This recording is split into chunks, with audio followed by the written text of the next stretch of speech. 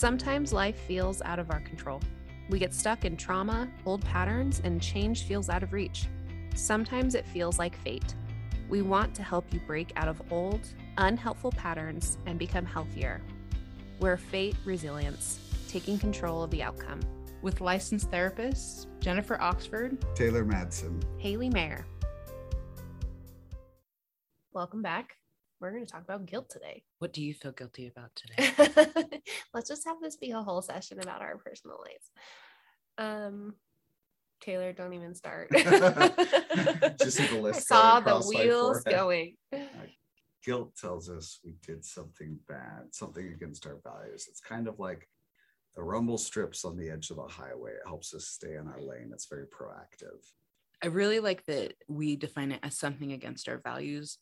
And I actually want to move away from the word bad because not everybody feels guilty about the same thing. No. And yet I might think, "Oh, it's really bad to cut someone off on the freeway," but some people don't think that's bad. I was just thinking that. Yeah.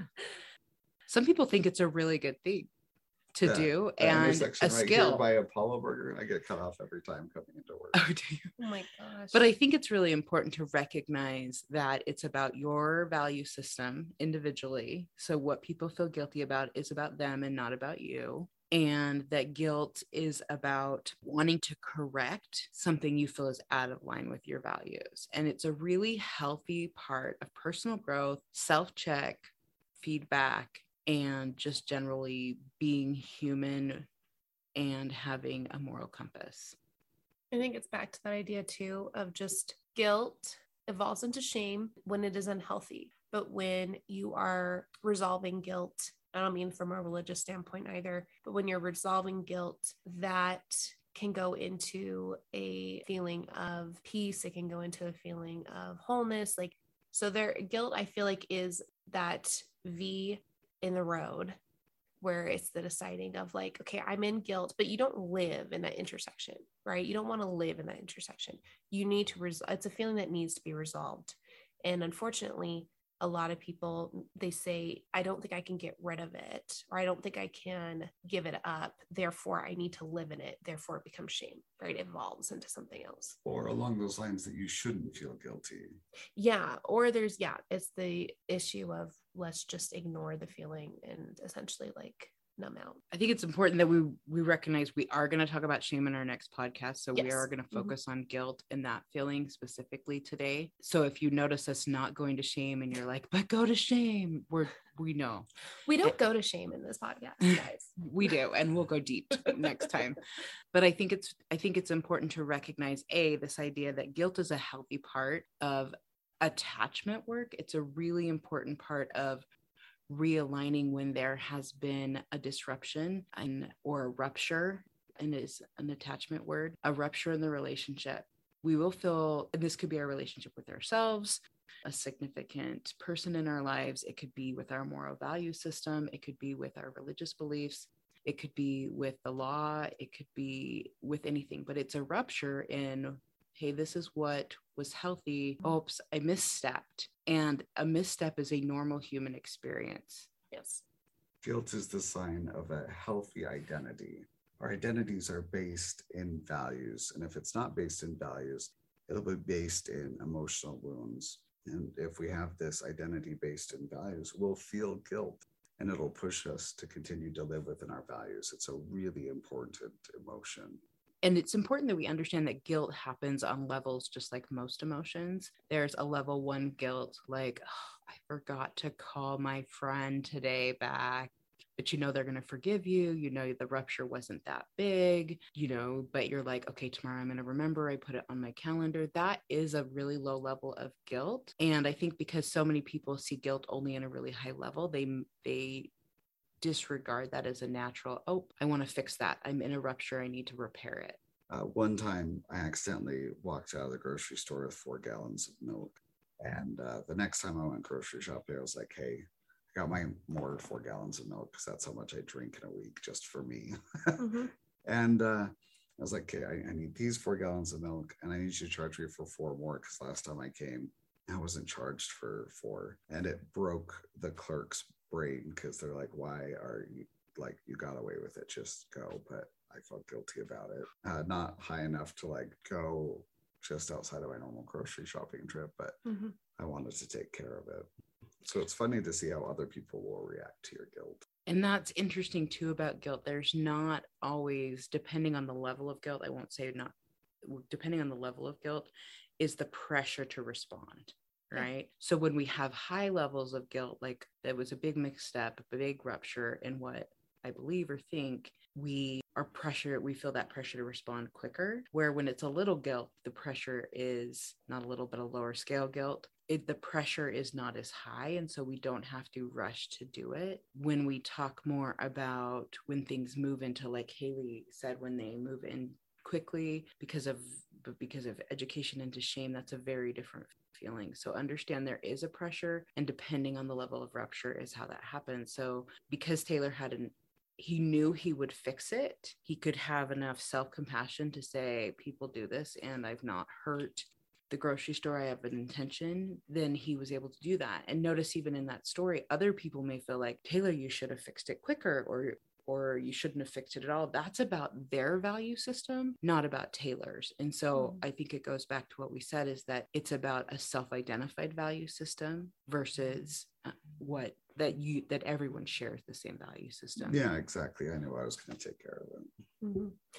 I think I was talking about it with my women's group last night, and we were talking about boundaries with people. And it was the whole concept of sometimes we feel guilty making boundaries with others. Like, we're talking about values lead to boundaries, right? And so they were talking about how in the very beginning of their recovery journeys, making a boundary with someone and saying, hey, my value is respect. If you can't respect me, that's fine, but you don't get to be part of my life, right? And it's not saying you have to respect me by doing A, B, and C, right? They're looking at it and making a healthy boundary is saying, hey, if you choose not to respect me, that's your choice, but that doesn't mean you get to be inside my circle. And they were saying originally when they were making boundaries, sometimes they felt guilt. They felt a lot of guilt come up. And I don't think it was shame. I think it was guilt of this idea, but that was them, like you're saying, about taking on someone else's value system. They were feeling guilt about the fact that someone else's value system wasn't being in a healthy space that needed to be. And I want to take this back to attachment because it's really important. When we have a value system that has been running a relationship, even when it's an unhealthy value system, and we're starting to adjust that value system, we might feel discomfort, and it might come in the form of, but this ruptures the norm. Yeah. And then you have to do a lot of mindfulness to say, you're right, I am rupturing the norm. And actually healing relationships, you do a lot of changing patterns. And so that rupture is normal. So as a therapist, I talk a lot about, so when I talk to my clients, she does it as a human being. I do it as a human being. I can't stop. Anyways, I talk to my clients a lot about this idea that if you understand how to repair it, then a healthy rupture is okay. Yeah. So a boundary might feel like a rupture and might create guilt. But if you understand that the repair is that I'm taking back a part of myself and I'm choosing to live in a new value system that I believe will actually serve me in our relationship better, understanding that repair will give them permission to continue to rupture without guilt. Yeah, it helps us know that our priorities are shifting. It doesn't tell us that we're necessarily living outside of values. An example of this is 3 or 4 years ago, I was driving home with my wife and kids from a family Christmas party. We got hit on the freeway by a drunk driver. We were all okay, but the drunk driver began to flee the scene.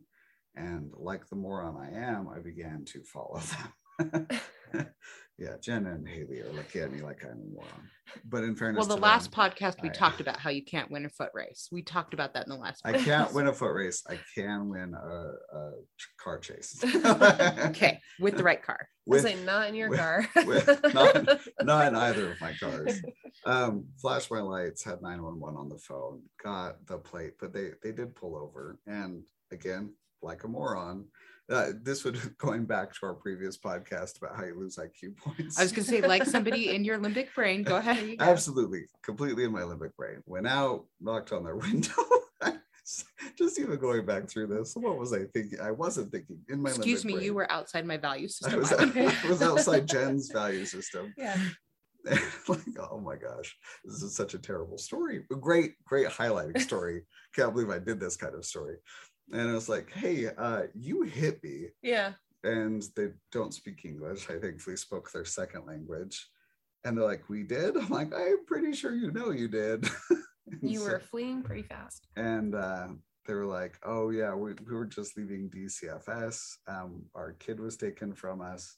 And they kind of told me this incredibly sad story, which I happen to believe. The three of us have lots of experience with DCFS. Mm-hmm.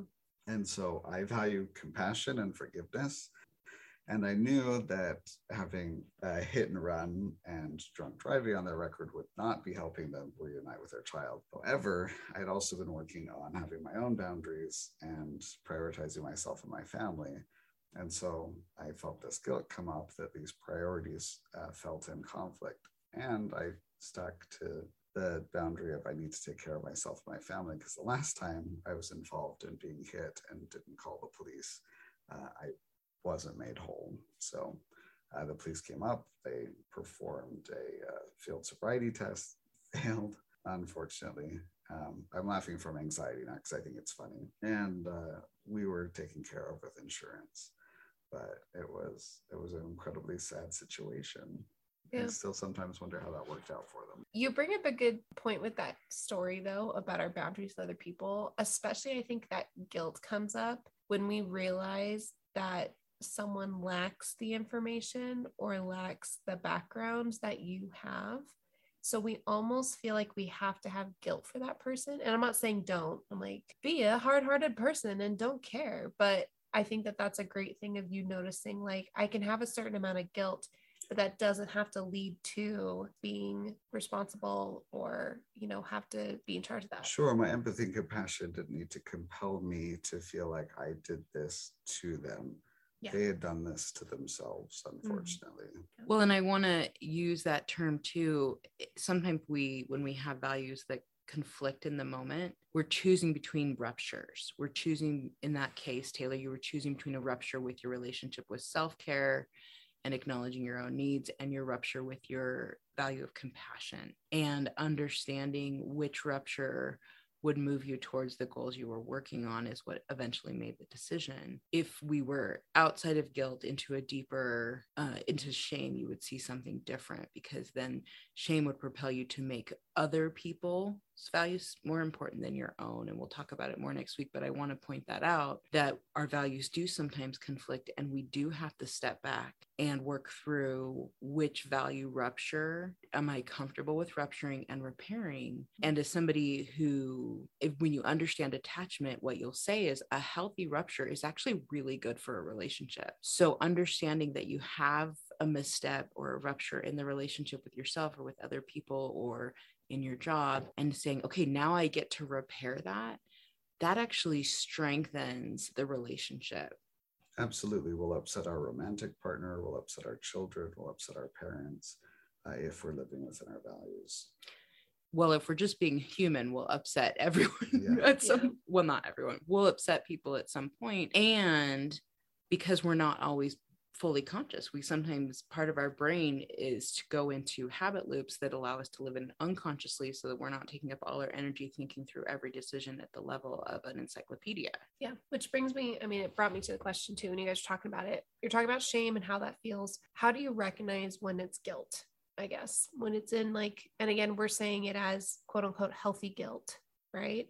What does that feel like? What do you guys think that noticeable difference is? I would definitely say that healthy guilt is a mental awareness and does have some emotional weight to it, but the weight is not all encompassing or heavy. There's a desire to fix and repair. Yes, it's guilt is naturally proactive. It pushes us to change. And that is a really good defining factor, is that guilt will move you to the repair part of the cycle. And this is why some people hate guilt, is they're like, repair's never necessary. Yeah. Right. Okay. But that's a lie. That it's water under the bridge, or it's not worth the time. It's not worth the effort. But like you said, that's a lie.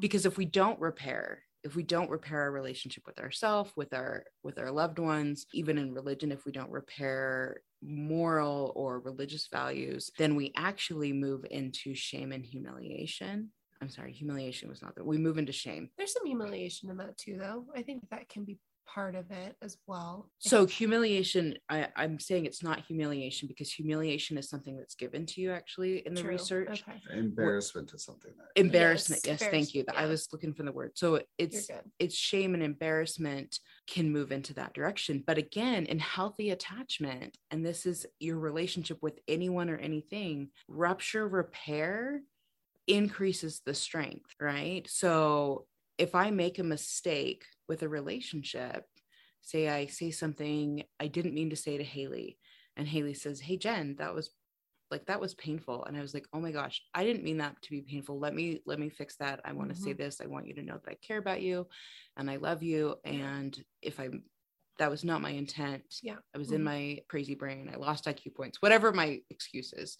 But if I say that to Haley, me acknowledging the rupture for her and that emotionally affected you, and I want you to know that we're in a safe relationship as friends, then she's going to be like, "Oh, wow, I've got some safety with Jen. I feel this security. I feel like, next time I'm struggling, if I need to talk about something, I can talk about it because Jen knows how to go through the guilt rupture repair cycle." And that's a lot of the work that you can do with a therapist if you don't have somebody in your life that teaches you that you can move into doing what I call compassionate accountability. We find that most people are on the spectrum of either too compassionate or too accountable. Yeah. And there's a really great movement in my head. I don't know if it's anywhere else, but I hope it's other people. There's a really great movement towards compassionate accountability. And I focus on this idea of, I want to teach you to repair the rupture to improve your relationship. But to do that, we actually need a way to repair the rupture. We can't just say water under the bridge. And so in therapy, we'll rupture with you and repair. Yeah. Well, what you're saying is like Brene Brown talks about the friends you want to have versus the friends that are there and that aren't healthy. Part of it is they can feel that guilt with you, but they don't go into shame. They're like, yeah, that does feel really uncomfortable. And that does feel like you could have done better, but they don't go into it and go, and that's who you are, or you should feel even worse, right? Like that is that boundary you're talking about of like within that relationship of acknowledging that there's guilt there and the other person can acknowledge it with you. And that doesn't mean it has to go into this like unhealthy shaming game of mine's worse than yours, right? Or yeah, I don't know how you could have done that. That would have been so stupid, right? There's a healthy balance with it. And so I think within our relationships, it's okay to acknowledge guilt of someone. I think automatically when someone says like, "Oh, I feel so bad," we automatically go, "Oh, don't," right? But I think in a healthy like attachment, what you're saying, someone can say, "I feel so bad," and that's okay.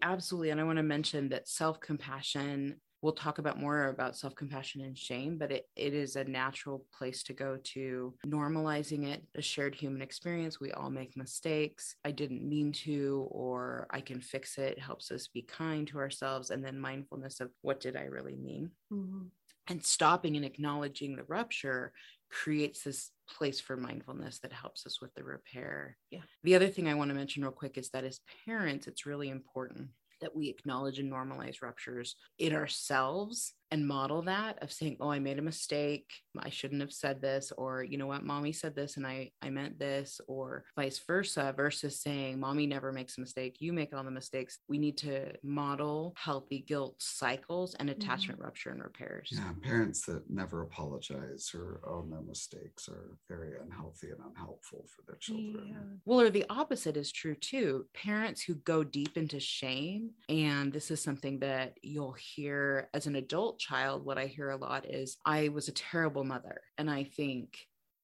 gosh, did I really turn out that bad? Like, Yeah. If you were a terrible mother, what does that say about me? Where what they're saying is that now that they know better, they would have done differently, which I absolutely don't. We all, isn't that the goal of human progression? But when you say, "I'm terrible, I'm awful all the time" to your kids, and you're in your own shame versus understanding how to process healthy guilt cycle in front of your kids, you're actually kind of just saying, "Hey, here's my shame. You get to carry yours." And what's unhelpful, particularly about saying blanket statements like that, is that you're not actually owning what you did unhelpfully. If you say, "I was bad," or, "I messed up," or something, without saying I did X, Y, and Z. That's not actually guilt. It's shame, like you were saying, Jen. And it doesn't actually help the other person that you're trying to repair with, because you're just dumping all the negative emotion on someone else. Which is why self-compassion is an important part of the repair process for yourself. Because if I know I did something wrong and I'm coming to you and saying, make me feel better about it, that's a shame place. I'm looking for you to correct my worthiness. Yeah. And of course, we need to work on those in therapy when we have that belief that we're unworthy or unlovable. But if I'm coming to you as a lovable person and saying, I did this stupid thing, lost IQ points, whatever it was, I am really sorry, but I come from a place of lovable. I'm not asking you to prove my worth. I'm asking you to allow the repair. And it's a very different feeling. But when we come constantly saying, you need to tell me I'm lovable when I just did this really unlovable thing, it takes a higher level of processing on both parts to move out of that and say, here's your accountability. Here's what you're responsible for. And we do this in couples therapy and family work. Here's what both parties are responsible for. Heal your internal compassion for yourself. And now we can come back together in a compassionate accountability and say, I want to be accountable and I'm moving forward, versus I need your permission to move forward, which is a different, that's a very different feeling. Agreed. So once we recognize we have guilt, what do we do? Where do we go with that? I think you acknowledge the value that you broke, or what be specific. I think Taylor talked about the be specific. And then if you know how to repair it as quickly as possible, and you'll feel the relief. That's how you know that you did it. Now, you may have done it. If you were in shame, you wouldn't necessarily feel the relief. So you may need to work through it differently and do more self-compassion. Or the other person may shame you and tell you it wasn't enough. That again can be very difficult. When you are in guilt versus shame, though, you'll be able to say, and I've actually had that experience where I felt guilt. I attempted to repair. Somebody didn't accept the repair and they moved to shame of I was bad for making a mistake. And I had to set higher boundaries and say, my phrase was, I can't be the villain in your story. That's my boundary. I won't treat myself like I'm less than just because I make mistakes, because I believe in the human experience, and then move forward. There are some people that won't be safe to repair with at all, in which case we'll have to do the repair work on our own. And that's something we'll address down the road. Absolutely. But it absolutely can be done in therapy, and you don't need to repair with the person, because again, guilt is about your value system. And when that's not healthy, then I want you to repair so that you have a better relationship with self, even when the other person isn't available. So if somebody was abusive or has passed on or can't take accountability because they don't understand, those are situations in which the repair and the accountability is really powerful. Absolutely. Another person is not required for closure and repair. Yeah. One last thing around guilt before we end today. Guilt is an incredibly hard emotion to recognize in another person. We mess up all the time. And I don't just mean we as therapists, I mean we as people. The police misattribute guilt in suspects frequently. This thing that we do as people where we think someone is guilty when they're not, we call it the fundamental attribution error. It's where we think someone must be guilty because they're presenting a certain way. You know, they're sweating, kind of anxious, so they must be guilty. Or cutting someone off in traffic, it must be because they're a jerk and they're a terrible driver, and not because they are, pregnant and in labor and trying to get to the hospital. Or a new driver who doesn't know any better. Yeah. Right. And so the fundamental attribution error is all about, we'll give ourselves this grace and understanding when we make a mistake, but when someone else does it, it's because they're a bad person. And so this comes down to guilt a lot, where we'll think someone is guilty because they look a certain way, or they're acting a certain way, or they're saying certain things. But guilt is really hard to spot in other people, which is unfortunate, because it would make life a lot easier. I know, right? It's also good, though, to recognize the idea that when we're saying guilt, essentially like stay in your wheelhouse, right? Pay attention to your guilt.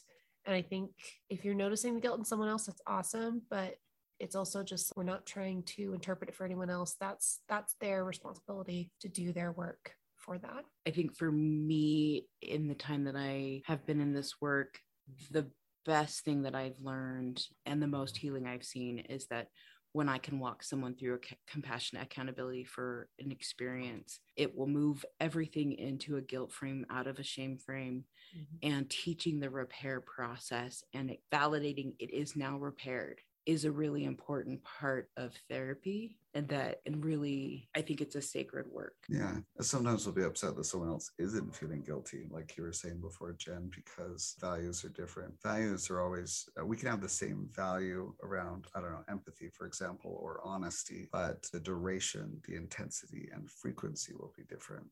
You might have the value to go to church on Sundays or synagogue on Saturdays, but how long do you stay at church, or how often do you go to church?